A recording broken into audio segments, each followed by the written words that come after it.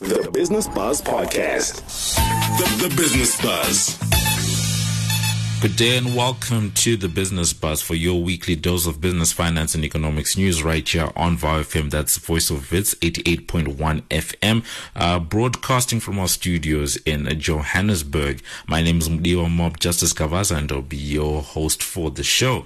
Now, who's to say that the world of business can't be entertaining? Definitely make sure you hold on to your seats as we seek to keep you entertained, educated and intrigued about the world of business and how it affects you and your pockets. Now, for today, it's been a while since we had a show. The lockdown, COVID-19, it's something that's affecting everyone around the world. One of the things about crises is that when it comes to some of these crises, geopolitical events, etc., they tend to be confined to a particular area. Think the wars that are going on in the Middle East, Ebola that happened a couple of years ago, the MERS virus, SARS, they were sort of contained to particular regions. They affected the globe, but they were sort of contained to a particular area. But for the first time, there is a shared experience amongst people around the world. You can't run away and not find COVID anywhere in the world at the moment. And that's the reality that we are in.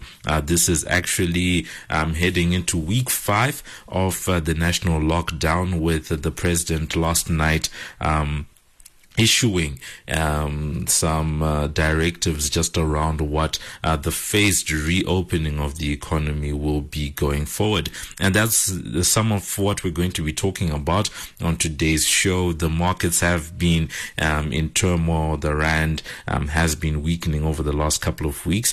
But to help us to navigate some of these issues, we're going to be talking to economist Maxon Chetla about the government's stimulus plan, together with Petri Redling Hayes, who is a financial analyst at Herenya Capital Advisors and founder of Sesiyabonga, which is helping small businesses to cope with the lockdown. He's going to maybe shed some light on how the crisis has affected the small business sector. And then we end off the show talking to Dr. Bob Wekesa from the Africa Center for the Study of the U.S. at Wits University, to compare and contrast the policy responses that have come through from the U.S. and South Africa. Also coming up for the next hour, we're going to be having our business wrap. That's a part of the show where we give you a roundup of the week's top trending business and economics news, and we'll also give you our Buffalo Index for your state of your 100 Rand. Remember that you can find us on social media. That's Voice of Wits of VOW FM on Facebook. You can also find our other Facebook page, that is Wits Radio Academy. On Twitter, we're at VOW FM, and then our hashtag is #BusinessBuzz.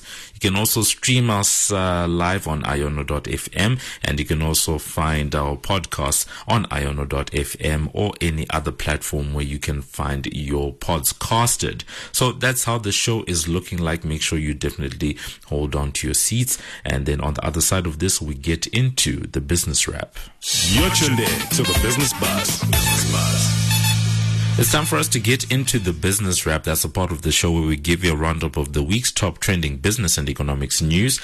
And for this week, easily, there are 3 big stories that have really made the rounds that are going to affect or affecting South Africans at the moment. The first one is the fact that on Tuesday night, President Cyril Ramaphosa came out with an announcement saying that the government will be providing a 500 billion rand stimulus package to the country. That's to aid in a number of different areas of the economy, whether it be for unemployment relief, helping to support businesses and the like. That is a massive amount. You're looking at about $26 billion US, and they said that they will likely be getting it from places like the World Bank, the IMF, perhaps the African Development Bank, Bank, institutions like that have been approached for funding. We know that a few weeks ago, the government actually took on a $1 billion loan from the New Development Bank, otherwise known as the BRICS Bank. Now, in terms of this new stimulus package, some of the notable items is that there is 200 billion rand that's been given as a loan guarantee scheme to be introduced to help businesses pay salaries, rent, and suppliers. Companies with a turnover of less than 300 million rand a year can participate. There's also a 40 billion rand available for income support payments for workers whose employers are not able to pay wages. Another 100 billion rand has been earmarked for protection of jobs and to create jobs. And then there's also a special COVID-19 social relief distress grant of 350 rand a month for the next 6 months will be paid to individuals who are currently unemployed and do not receive any other form of social grant. 20 billion rand is going to be given to assist efforts that address the pandemic, with another 20 billion rand for municipalities around the provision of emergency water supplies, increased sanitation for public transport, together with facilities and providing food and shelter for the homeless.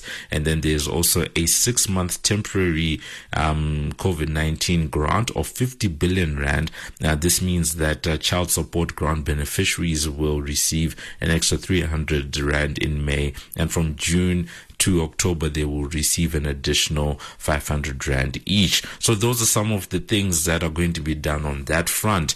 The other big news of the week, this one is more global. It just has to do with the oil price. The Brent crude oil price, whatever you want to call it, has been going down over the last couple of weeks, mainly driven in part by the fact that there's very little demand at the moment for oil because people are at home. A lot of businesses have closed down. Industries aren't using energy as much as they are. People aren't going to work, so they aren't driving around. Public transport in some cases isn't carrying people as much as it is. So we saw on Monday, the price of oil actually becoming negative, and that actually happens quite simply because in some cases people are actually paying people to buy oil from them because there's so much oil on the market at the moment that there isn't enough places either to store it, or in some cases people have contracts in place to buy or sell at a future date, and they can see that there's going to be too much supply. Now, the other thing that has also affected the oil price has been a bit of a pricing war that's been going on between Russia and Saudi Arabia. But the big news of the week is that this week oil reached an all-time low in terms of that price. The other issue, third one on the list, is that last night, that is Thursday, the 23rd of April, President Ramaphosa took to address South Africa again. There were many memes that were created because of his face mask and the way that he ended off the speech, trying to put that on. But the main news of the night was the fact that South Africa is going to be having a phased reopening of the economy going forward, and that's what the government is looking to do. They have said right now we are in stage 5. They have a 5-stage system that they have in place, denoting different levels of severity of infection and how different activities can actually happen. At level 1, that is where we're the most safest and likely to get back to business as usual, and then phase 5 is where we are right now, where people are in a complete lockdown. Now, when we then come back into the actual into level 4, some people will be allowed to go to work, and then things will be eased going forward in that sense. So that's been it in terms of the business wrap. Those are the big stories making the rounds this week. 500 billion rand stimulus package from the government, oil price at an all-time low, and then the SA economy to be opened in phases over the coming weeks and months. Up next, we get into the Buffalo Index. Keep it locked. This is the Business Buzz. More justice on the Business Buzz. Welcome back to the Business Buzz. It's time for us to get into the Buffalo Index. That's when we tell you the state of your 100 Rand. And for today, we are looking at one of the most contentious issues from the South African public about the national lockdown has been the issue of the non-sale of alcohol. A lot of people have expressed concern. A lot of people have been complaining, and a lot of people have been appealing to Police Minister Bheki to sort of ease his stance on this issue, and for the government to ease his stance on that particular issue. We've also seen the looting of liquor stores in some communities around the country as a result. So because of that, on today's Buffalo Index, we decided that perhaps we should look at how some people can go about perhaps home brewing. You know what I mean? Making it for yourself. And, there are some ready-made kits out there. The first one I can think of coming from Beer Lab, they have something called an Econo Brewing Kit for the draft. The kit makes about 20 liters of beer, and it includes a bucket fermenter, adhesive thermometer, airlock, grommet, the bottling tube, 50 milliliters of sanitizer, 50 caps, black kappa, Cooper's draft, and then 1 kg of dry malt extract. And that's going to set you back about 10 buffaloes, which is about 990 Rand. And then on the other side of that, they also offer a similar kit but for dark ale, which is coming in also at about 10 buffaloes or 990 Rand. So that's it in terms of the ready-made kits. But if you are looking to make what many have termed the original craft beer, that is umqombothi, or the traditional, which is a traditional beer, and that's actually a beer made from maize malt, sorghum malt, yeast, and water. And some of the main ingredients, if you're looking to make that for yourself, 5 kgs of maize meal at the moment will set you back, just about 40% of a buffalo, about 38 Rand. And then if you want maize malt itself, about a kg, it's sold in those quantities. If you want a pack of 15 1 kg bags, they'll set you back about 4 buffaloes. That's 410 Rand. So that means the average cost for each one, you're looking at about the 30 or so Rand. And then one of the last major ingredients is what's called wheat malt, and that's going to set you back at 23 Rand, or just you can get about 4 of those for your 1 buffalo. So that's been it in terms of the Buffalo Index for today. If you're looking to perhaps ferment, brew, or make something for yourself at home, these are some ingredients, these are some prices that you can look out for. On the other side of this, we get into the main topic. Keep it locked. This is the Business Buzz. The Business Buzz. Welcome back to the Business Buzz, and for today we are talking about COVID-19, we are talking about the lockdown, we are talking about the stimulus package that was announced by government earlier this week, and just all of those different effects and impacts on the SA economy. But before we get into all of that, remember that you can connect with us on Facebook. We are VOW FM, that's Voice of Wits. You can also find our other Facebook page, that is Wits Radio Academy, and then on Twitter we're at VOW FM, and then our hashtag is #BusinessBuzz. So time for us to get into the main topic. As I said, we are talking about COVID-19 and the lockdown and the effect it has had on the SA economy. And to start things off, we spoke to economist Maxon Chehla about the stimulus package, about the government's plans with the economy, and this is what he had to say. Let's first provide a background on the current situation. Prior the lockdown and the outbreak of coronavirus, we were already in recession, and a few days before the announcement of the lockdown, Moody's downgraded us to junk status, and these two effects on its own. They had a bad economic effects, especially on small businesses and job creation or job opportunities in our country. You can even extend it to expected retrenchments, given that most of the small businesses will be under pressure given the current economic situation. And the outbreak worsened the situation, the economic situation which we're already in. And we had to choose between economy and the health of the people. Hence, you saw the announcement of the lockdown and the announcement of the state of disaster.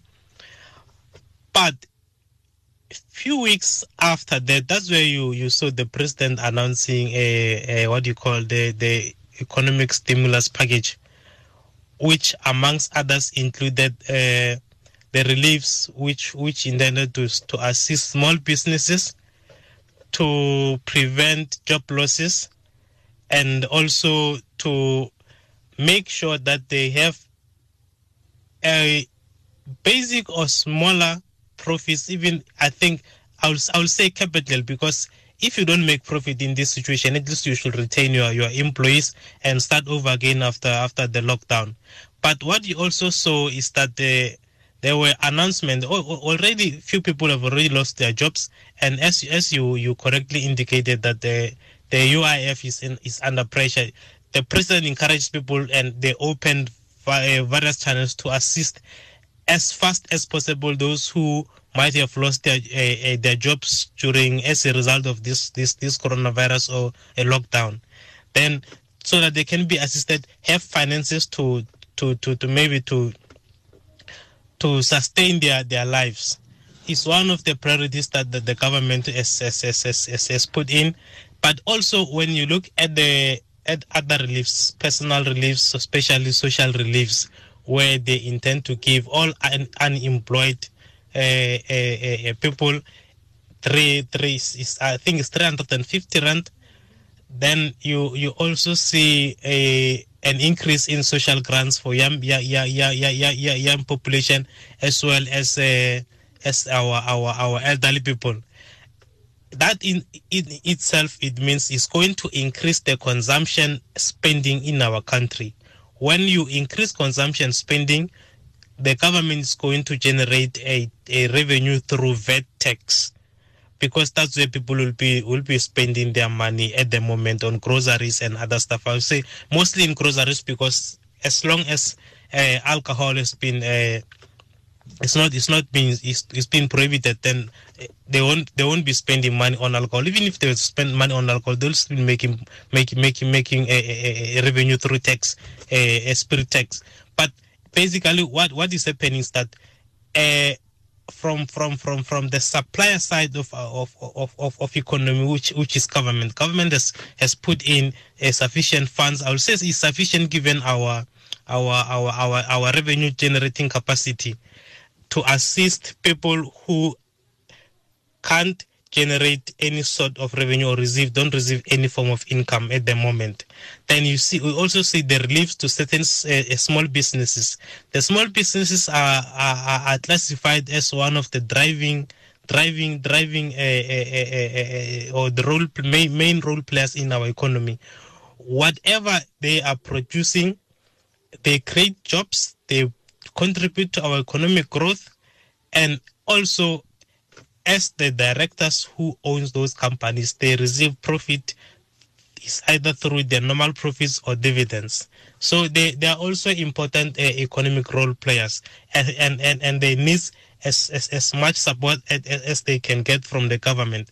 And one other thing that we also need to take into consideration is that these small companies, they render services for government, or they also render services for other major private sector players. Then they put aside certain funds to assist those companies to pay small businesses on time for the services that they will have rendered, so that they will have enough money to pay their employees during this time. Then moving forward to that was more of a fiscal policy stimulus. But when you go to monetary policy, you saw the Reserve Bank has reduced their repo rate approximately by over 2% since the announcement of both a recession and the lockdown. That itself, when someone is paying a bond or a car, already their installments will be reduced because the interest will have been on flexible interest rate. Then they're going to reduce the interest. When you reduce your monthly installments, you remain with an increased disposable income. Your disposable income, that's the money that is available for you to spend. At the moment, we don't spend money on any building materials. We don't spend money on any alcohol, but we spend money on the basic needs of our households. That includes grocery in the main, and other stuff such as your sanitizers, anything that related to hygiene. But we don't also travel much. Then that is, we have a school kids at home. It's going to increase your grocery as a household. When you spend more money on groceries, you also contribute towards tax. Then it takes us back again to the fiscal policy, the linkage between monetary policy and the fiscal policy. That's where you see the government is, I think so far they've tried their best.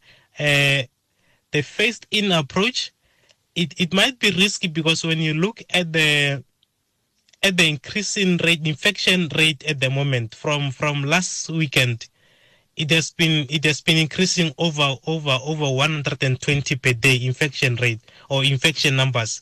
That itself is still worrisome, because our graph has not yet started declining convincingly. Because when you look at this infection rate in other provinces, especially in rural what they call rural provinces like your Limpopo, Mpumalanga, Free State, that's where you see at the moment active cases in Limpopo they're less than 3.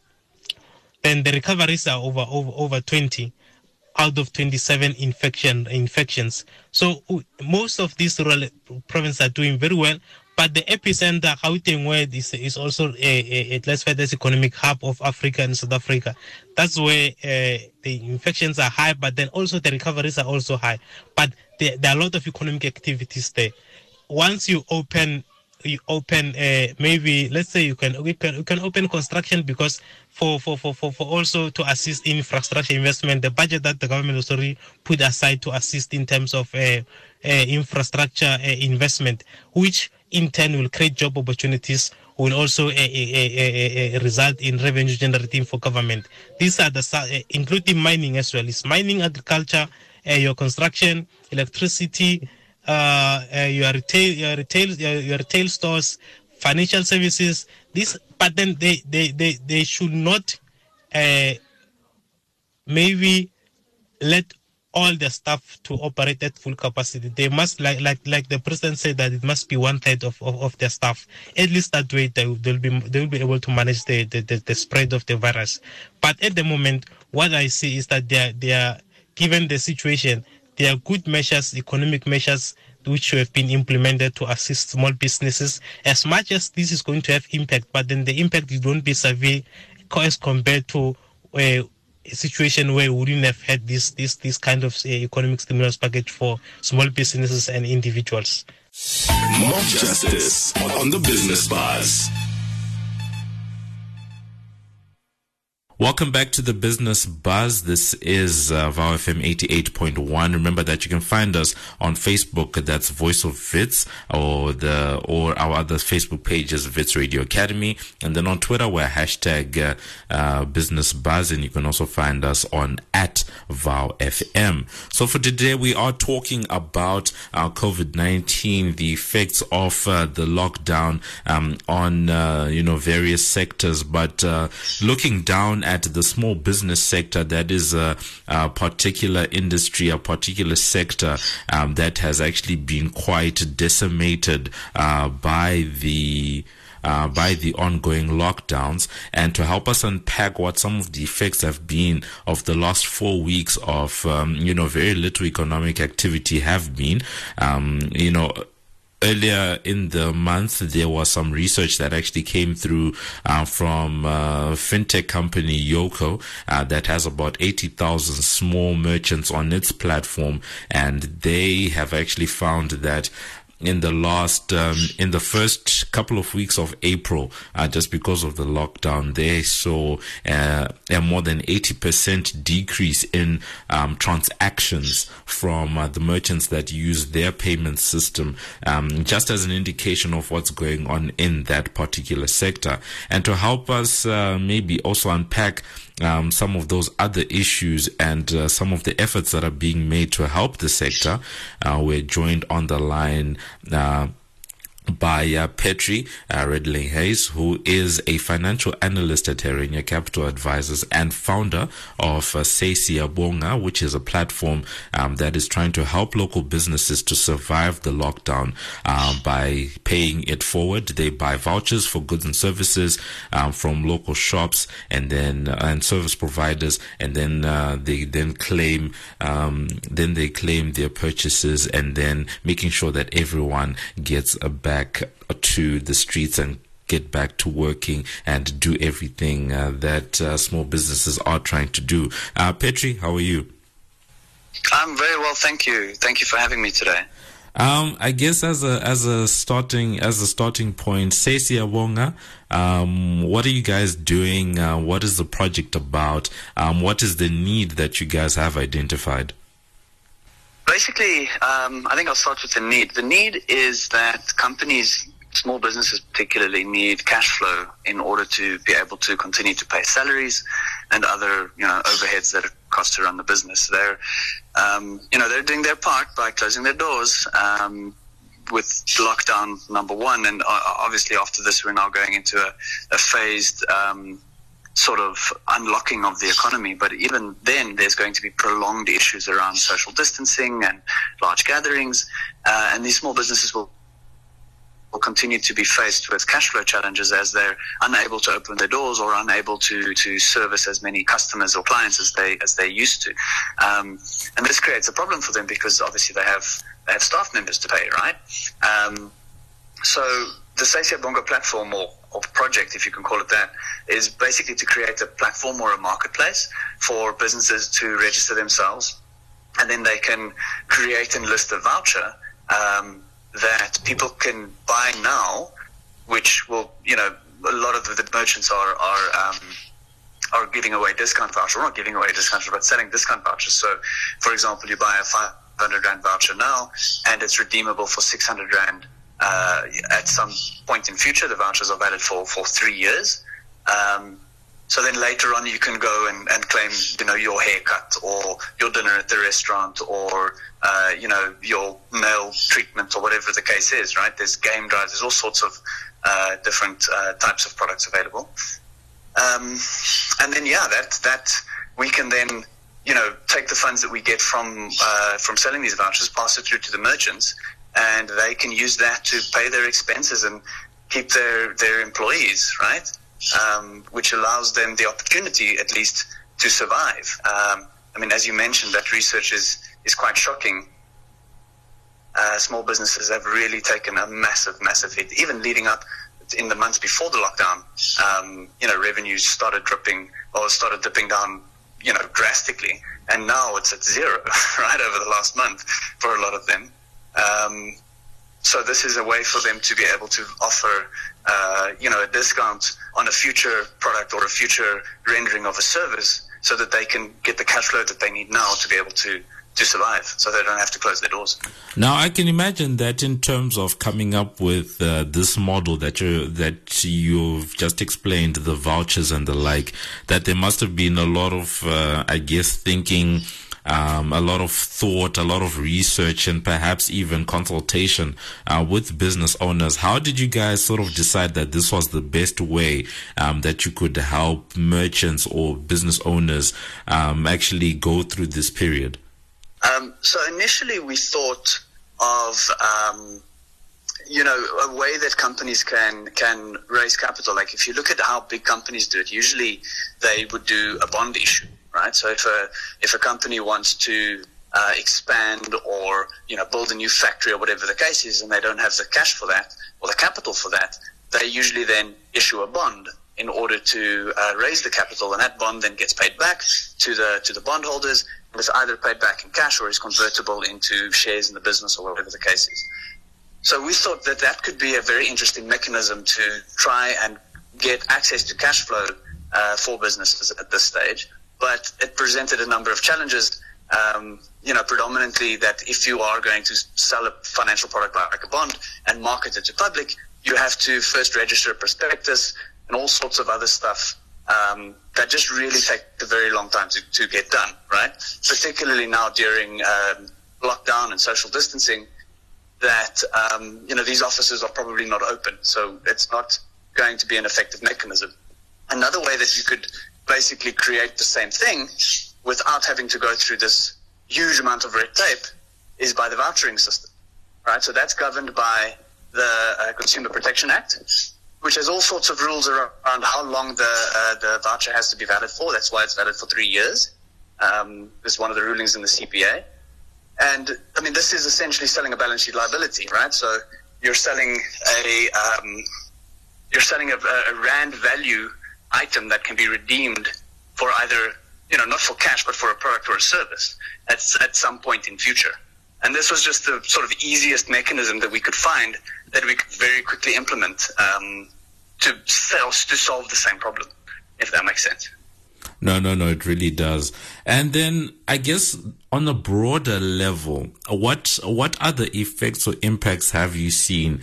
I think as Sisiyabonga, you guys sound like you are, attacking the funding aspect, the revenue, the non-revenue generation aspects, also the aspect that people don't have cash on hand to be trading, perhaps even working capital. What other, effects have you seen that perhaps are not being reported, or some of the things that are happening to small business owners that haven't really gained that much attention or come to light as yet for most South Africans? The major problem is, I think, just the lack of cash flow. Small businesses, for example, are very reliant on daily traffic through their shop or through their business to be able to generate the cash flow that they need to pay expenses, right? And some of the phone calls that we've had with some business owners, we don't get to speak to everyone. We've had a huge influx of registrations, which is fantastic. Every now and then somebody gets stuck with something, and, I'll give them a call to try and help them out. And those conversations are usually around the business owner saying, I don't know what to do. I've got 5 staff members. I can't pay their salaries. I don't have money. So that is a real concern, and that is our first sort of prerogative that we want to help with. We want to help businesses be able to pay salaries so that we can protect jobs. Right. The second thing that we're doing is providing access to market. Right. Many small businesses might not have the expertise or the money to build their own online website. Or have the reach to be able to get people to that website so that they can sell vouchers. So we create an easy mechanism for them to register, create a voucher, create their own little online storefront, if you will, and then direct their customers to that very easily and very quickly. Okay, cool. And then the last point for us is just, what's your outlook? Because I think It's been very tough. The country is not in a good place, and we're now being given, I guess, this phased approach to reopening the economy. Certain people are going to be going back to work, stuff like that. How do you see, I guess, things going? Are we likely to see, I guess, some of the small businesses starting to recover now that some of them will be going back to work, or is it still just going to be dire for the next coming months? I think, there's a lot of doom and gloom on the horizon, right? But there's also some relatively exciting things. I think the world's biggest experiment for work from home is happening right now, and I think that after this, on a global level, we have a bit of a reshift or a bit of a shift in the global economy and how people go about doing work. I think working from home is going to become something a lot more common than it has ever been before. And that, to me, is really exciting, right? But on the flip side, to bring it back home, with this phased approach that we're going to do, I don't see how we're going to, it's not like, okay, guys, next Friday comes, lockdown is over, everybody go back to the club. Yeah, the club's not going to be allowed to be open for months, because I think what's been happening is that government's been dealing with this fantastically well, but what they've been doing in the last period is just preparing to be able to treat the amount of people that are going to get sick from this, right? Once we let people out the house, people are going to start being infected. But now, government is ready to deal with that so that we can limit loss of life as much as we possibly can, right? So what I think is going to happen is we probably, with this phased approach, we'll probably say, okay, we'll be able to buy cigarettes again from next week kind of thing. That's one thing. And you'll be able to maybe go back to the mall, but shops might not allow more than 10 or 20 people in at a time. We won't see bars opening again. We won't see places like hairdressers opening again for a while, because these guys are not, they're high-risk businesses where people are in very close contact with each other. So as time goes by, I think we see over the next sort of 6 months, we slowly start unlocking different sectors in the economy as the risk of infection reduces and the government, their ability to deal with those who are infected, increases. Okay, so I think we see months of social distancing as the norm. So that was us, as you heard, months of social distancing as a norm. That was us with Petri Red Links, who is a financial analyst at Herenia Capital Advisors and founder of Sisiyabonga, a platform that is helping local businesses to survive the lockdown. He's just talking about the fact that they've come up with a model where they will be having a vouchering system that can help small businesses to actually take care of their upfront expenses during this period, because a lot of them haven't been able to trade and don't have that capacity to generate revenues at the moment. He's also just highlighting the fact that even with the phased approach that has been suggested and given at the moment, that honestly speaking, it will be tough going forward for a lot of the businesses to go back to normal. So we'll see a sustained period of, likely depressed economic activity going forward. So that's been it in terms of this discussion. Very interesting, and it's just good to see that there are initiatives out there that are looking to take care of such an important sector as the small business space. Keep it locked. This is the Business Buzz. The Business Buzz. As we come to the end of the show, we thought it would be a good idea to perhaps chat to an expert about how South Africa has responded on the whole to COVID-19, and perhaps look at how other countries have done it, because this week we've had the 500 billion rand stimulus package in South Africa, but in places like the United States, we are seeing that they have been printing money, 2 to 7 trillion rand, depending on who you talk to. And we are joined on the line by Dr. Bob Wekesa, to talk about, some of these issues. He is the Deputy Director at the Africa Center for the Study of the U.S. at Wits University. And he's just hopefully going to shed some light on the differences with how SA and the U.S. have gone about doing their things. Dr. Wekesa, how are you? Very well. Thanks for having me. I think, thank you so much for joining us. I think a good place for us to perhaps begin our discussion is to perhaps get your thoughts on how the two countries, particularly the U.S. and South Africa, have gone about their different responses. I think that's been one of the more interesting things to perhaps watch and observe over the last couple of weeks, how different governments have done it. So when you look at how a superpower like the U.S. has gone about it, both economically and in terms of their social programs, how do you compare and contrast that to what President Ramaphosa's government has done? I think the South Africa has approached the COVID-19 responses with a lot of empathy and in a more calculated, careful manner in comparison to the U.S. in my assessment.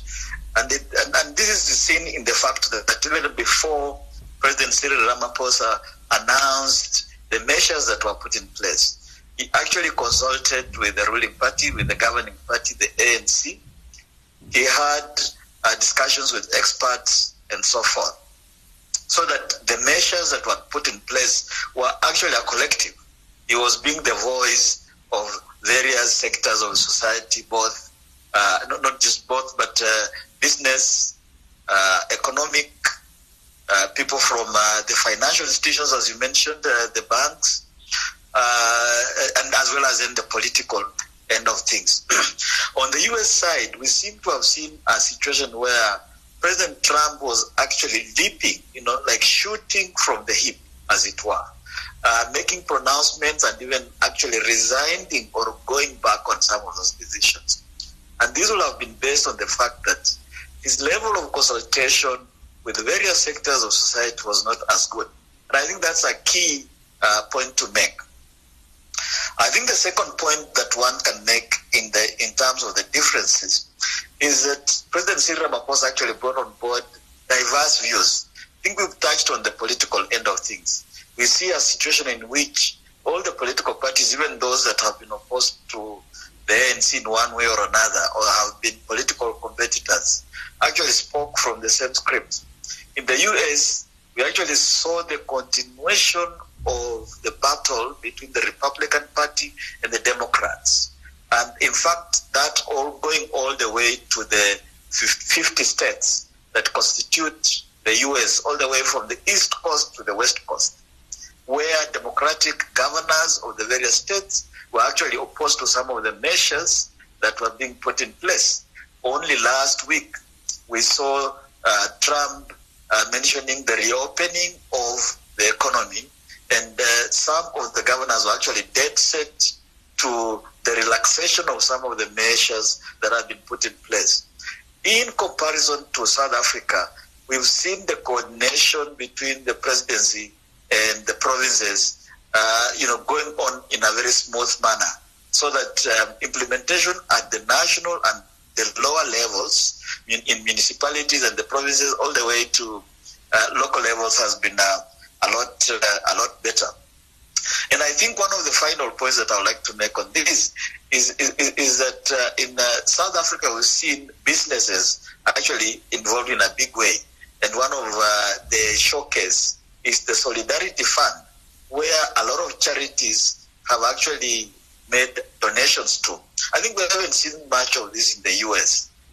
It's essentially the federal government that has come in to offer stimulus packages to kind of bail out, the Americans that are affected, that do not have salaries, that do not have paychecks, knowing very well that a vast number of Americans actually are reliant on working for them to actually just eke out a living. But in South Africa, we've seen many foundations actually come in to chip in into the Solidarity Fund and to provide fundings that can support small businesses and so forth. So there are very clear distinctions across the aisle. Now, one of the things that it has been quite interesting to watch, as you said, there has been that difference, particularly when you see that Solidarity Fund, like you said, there's been a lot of chipping in. I think one of the biggest donations I've heard so far was the NASPERS donation of 1.5 billion rand towards the various efforts that are being made. But over and above that, it sort of speaks into the fact that when President Ramaphosa issued his statement on Tuesday night, pledging a 500 billion rand stimulus package, it sort of showed you from the consultations that you're highlighting that they are measuring this to be quite a huge issue, 10% of GDP. And that also speaks into the stimulus we've seen in the US. Some people are saying 2 trillion, some people are saying 7 trillion overall, but there's a lot of stimulus that's being pumped into the economies.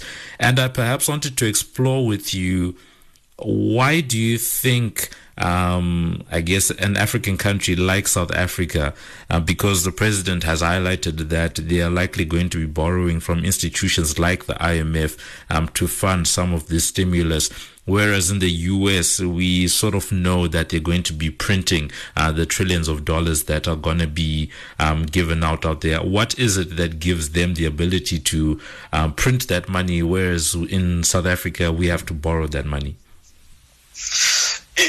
Actually, the U.S. is in a better position on many fronts, even as it faces the challenges of governance and leadership and lack of consultation, as we've seen throughout this period.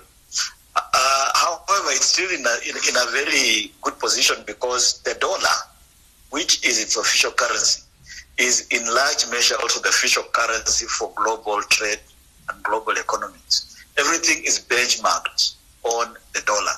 And essentially the dollar took over from the British pound many years back, beginning in middle after the Second World War.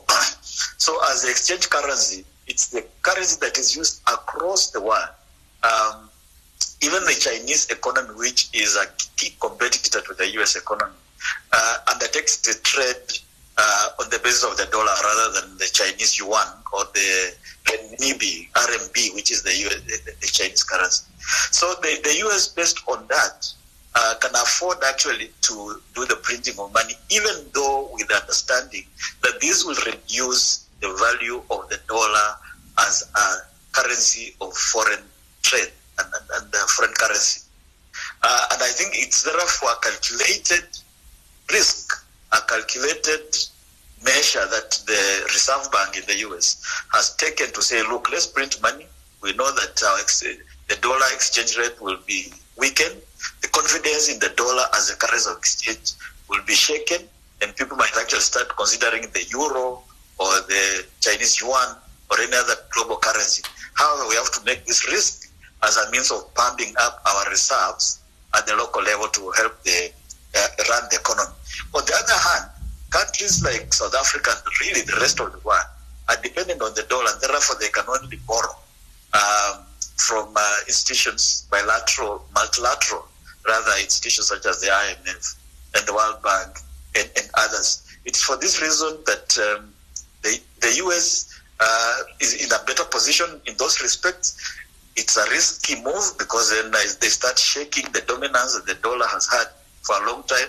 But countries such as South Africa have no choice but to go to the New Development Bank, which is the BRICS Bank, to go to the IMF, and to go to the African Development Bank if it so wishes, and so forth, so that it can be able to have the resources to meet stimulus packages such as the 500 billion rand stimulus package that was announced by the president. So if I'm understanding you correctly, Doc, you're saying that the US sort of benefits from having that status of having the world's reserve currency, and that the confidence that the world has in the US dollar sort of helps it to make some of these calculated risks, like being able to print money, which would have a lower impact in terms of impacting the exchange rate versus if South Africa was to do the same thing. No, certainly, yes. Look, some African countries, in fact other countries in the world, have attempted to do what the US has done. But because their currencies are so weak, they have ended up actually, their currencies collapsing. Good example is just across the border here in SIP, when their economy went into free fall. They thought, look, why don't we just print more cash? And what ended up is that the Zim currency lost so much value that actually they ended up now actually using the US currency in some respect. And I think that has been the case for many years in various countries. In Kenya, for example, a couple of years back when they printed currencies also, the Kenyan shilling lost value so much. In Uganda, the currency actually collapsed in the 70s and 80s and money became worthless after going for printing the money. So the US dollar is is in such a dominant position that they can actually afford that calculated risk, knowing that the dollar will lose value, but perhaps it can't lose value to the extent of the currency becoming completely worthless. And I think we are going to observe this situation in the next couple of weeks and months to see if indeed the dollar will lose its purchasing power globally because of this move. So that's been us. We were talking to Dr. Bob Wekesa, who is the Deputy Director at the African Center for the Study of the U.S. at Wits University. I'm just highlighting some of the differences between how the U.S. and South Africa have gone about responding to the COVID-19 crisis. He's talking about the fact that in the U.S. it seems like the President Donald Trump didn't consult as much and was sort of shooting from the hip, to use his words, in terms of some of the policy directions that were given, versus President Ramaphosa, who seems to have consulted widely across both private and public sector institutions in terms of coming up with a relevant and proper response to the crisis. And then just highlighting as well that African countries at the moment don't have the luxury of printing money the way that the US has done, mainly because of the reserve currency status that the US currently commands. Dr. Bob is actually just saying that it was probably a calculated risk from the US Federal Reserve, and that they probably sort of took into account that they may weaken the exchange rate slightly, but that would not be to the extent that it would be if South Africa was to do the same thing. You're tuned in to the Business Buzz. So that brings us to the end of today's Business Buzz show. Thank you to everyone who participated. Thank you to Maxon Chetla, an economist, together with Petri Redling Hayes and Dr. Bob Wekesa for being part of the show. It's quite dire news, quite frustrating news coming out from some of those projections, but it's just good to see some of the progress that's going on. South Africa has been hailed on many fronts for how it has handled the crisis, and just going forward, I personally think that this upcoming phased approach to reopening the economy is probably a good one, with the way that they're approaching it. Very cautious, but also just recognizing that people do need to go back to work, and also just ensuring the health and safety of South Africans everywhere. So very good on that front, because more than anything else, if you think about the fact that there is a 500 billion rand stimulus package on the cards right now, that's $26 billion just from 5 weeks of not operating. Imagine what 2 months, 3 months would do to the economy. So getting people back to work, getting some businesses, getting some people to actually get back to work and having that ability to have a chance to start gaining an income, stuff like that, it definitely does help from an economic point of view, and also just from morale. Some people have been going crazy sitting at home. Either you're frustrated about, just being at home, or just that anxiety of where will we get money to put food on the table. So let us know your experience. Let us know what you think of what the government is doing, how they've handled the crisis so far. If you're a business owner, what has been your experience? On Facebook, we are VOW FM, that's Voice of Wits. You can also find our other Facebook page, that is the Wits Radio Academy. And then on Twitter, we're hashtag Business Buzz. And then you can also find our handle, that is at VOW FM. Remember that you can also search for us on iono.fm for our podcast, and you can also stream us live from that site. Our other content is available on wits.journalism.co.za/business. With that, we've come to the end of the show. Thank you so much to our amazing team. Our technical producer is Kotlano Sedame, together with our executive producer, Gloria Mabuza, and our producer, Slindle Msibi. Don't miss the Business Buzz. We will be back next week, just depending on how the crisis goes. So for myself, Mlio Mob, Justice Kabaza, and the rest of the team, it is good morning. It is maybe good afternoon where you are. And as always, take care. Mob Justice on the Business Buzz. The Business Buzz Podcast.